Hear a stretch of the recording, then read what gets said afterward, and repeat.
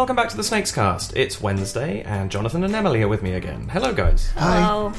And today we are continuing our discussion of different types of player who may interrupt board game evenings or potentially be destructive to board games, and ways to resolve those issues, whether you are that person or whether it's somebody around the table with you.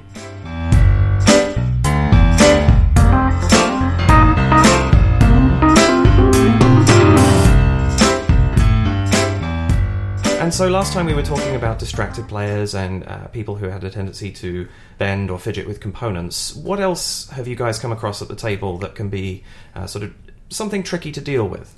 Sort of relating back to the distracted player, there's a specific subset of that person that is problematic in a whole different sort of way, and that is the person that is unfocused when you're trying to teach them the game. It's one thing to know the game and then just be fidgeting with your phone the entire time, but ultimately be able to snap into it when someone hey, get off your phone.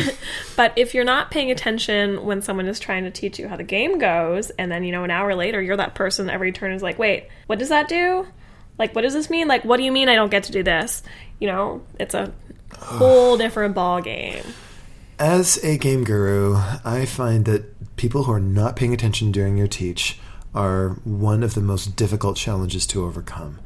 If somebody is not even going to get to the point where they can start, then the entire experience can't get off the ground. I don't know, honestly, what to tell you all that well. I mean, if somebody is in that environment and they're just not interested in what you want to do, easiest thing is to, again, ahead of time, make sure that expectations are clearly established. Mm-hmm. If the reasons... Okay, let's think of reasons why somebody might be distracted during a teach.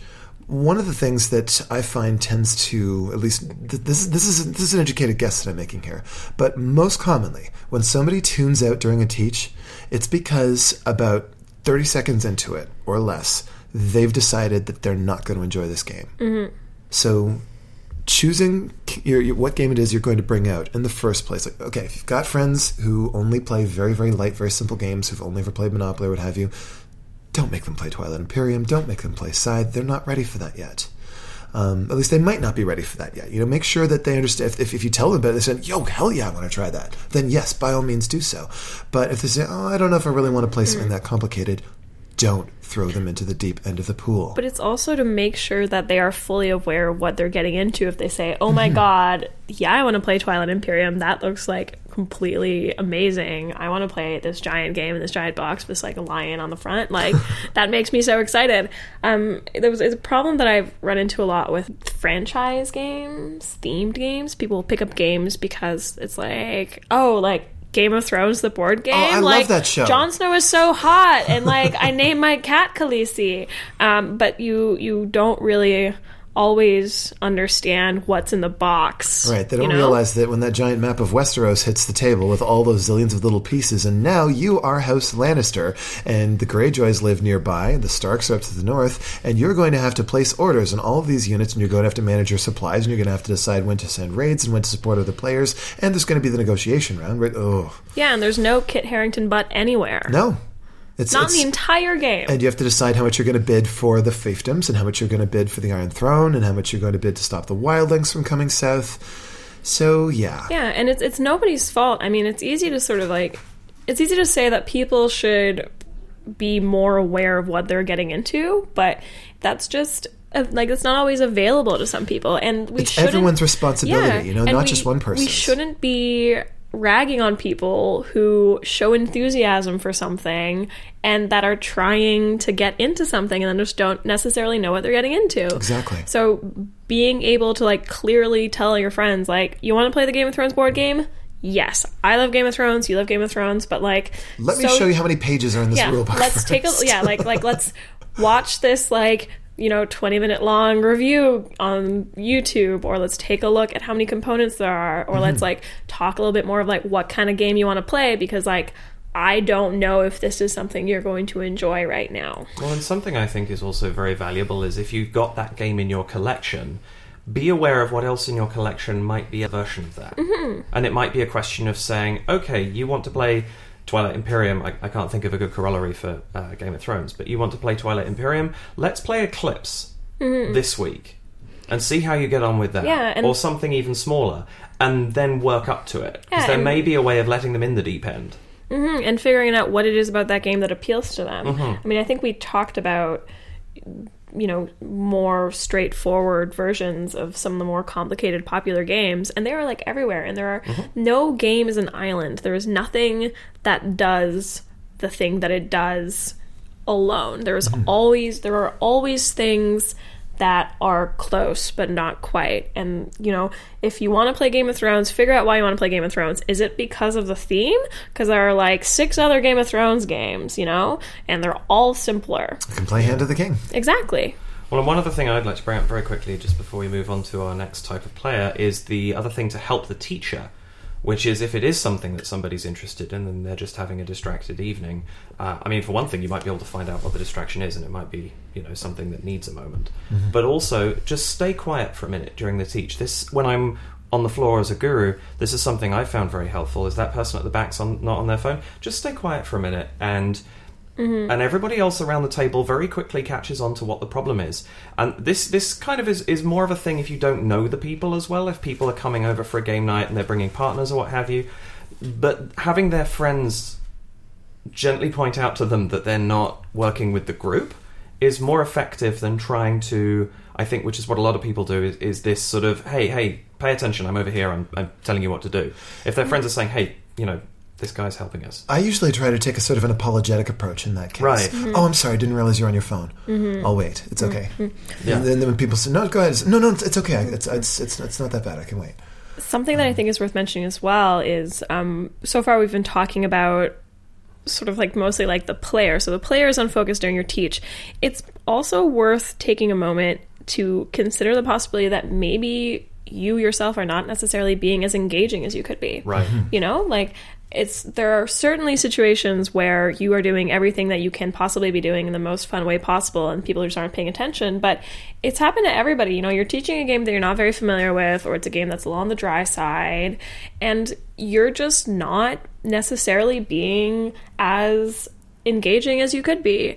And there are solutions to that too. You can bring in a friend that is more familiar with the game to teach it instead, or like teach it together. You can sort of like try to get a better idea of how to do it by watching teaches on YouTube, or have everybody watch the teach on YouTube and then fill in the information as you see fit.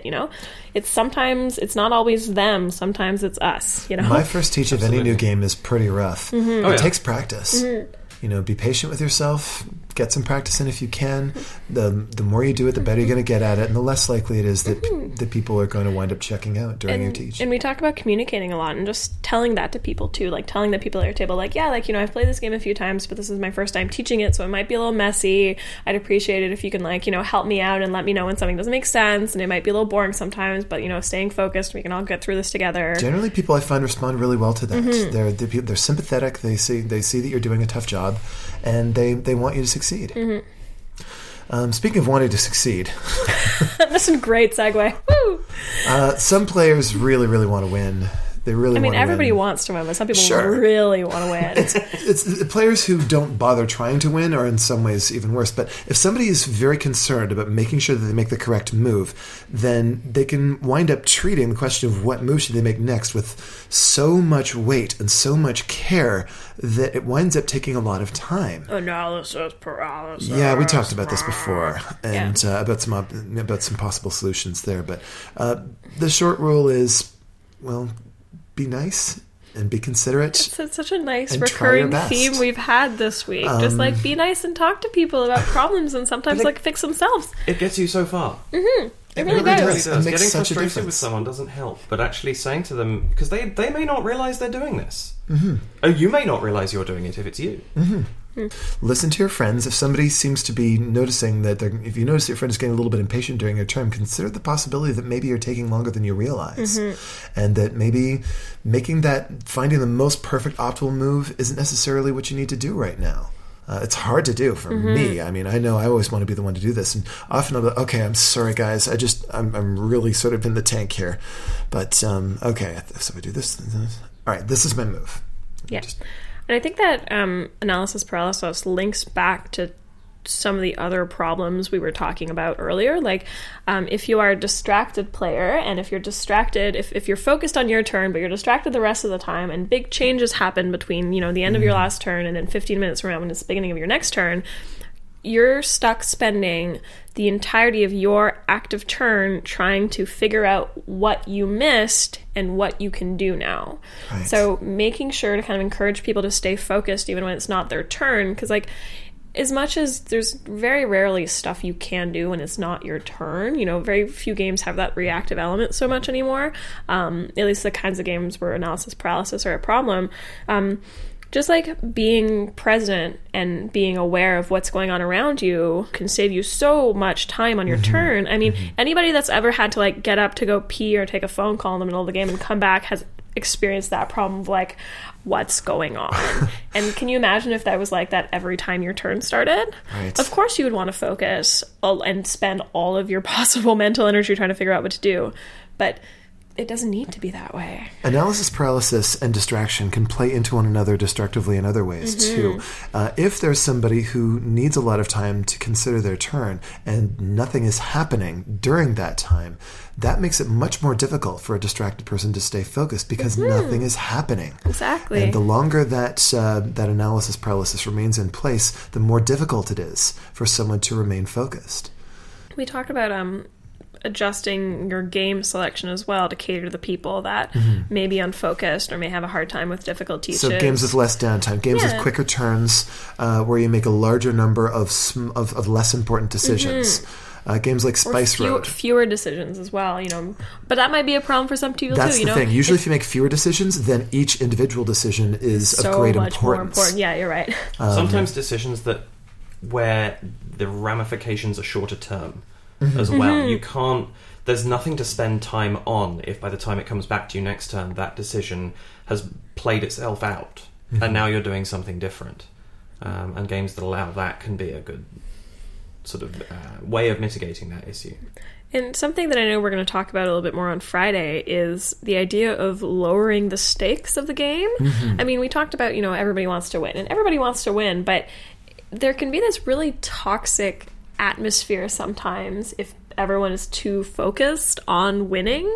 Even if people aren't being directly aggressive about it, just, if you're really, really, really, really, really worried about what'll happen if you lose, then you're going to you're going to be so much more concerned with making the right choices. But like at the end of the day, a game is a game, and you should never be betting money on the outcome of board games. Like, don't do that. So really just trying to, foster an atmosphere of, friendship and casual social times, and none of this matters. Playing fast and loose is a really different sort of feel. Like, usually when I get in the tank with AP, it's not because I'm trying to make sure that I win. It's about trying to make sure that I play well, provide a reasonable challenge for my opponents.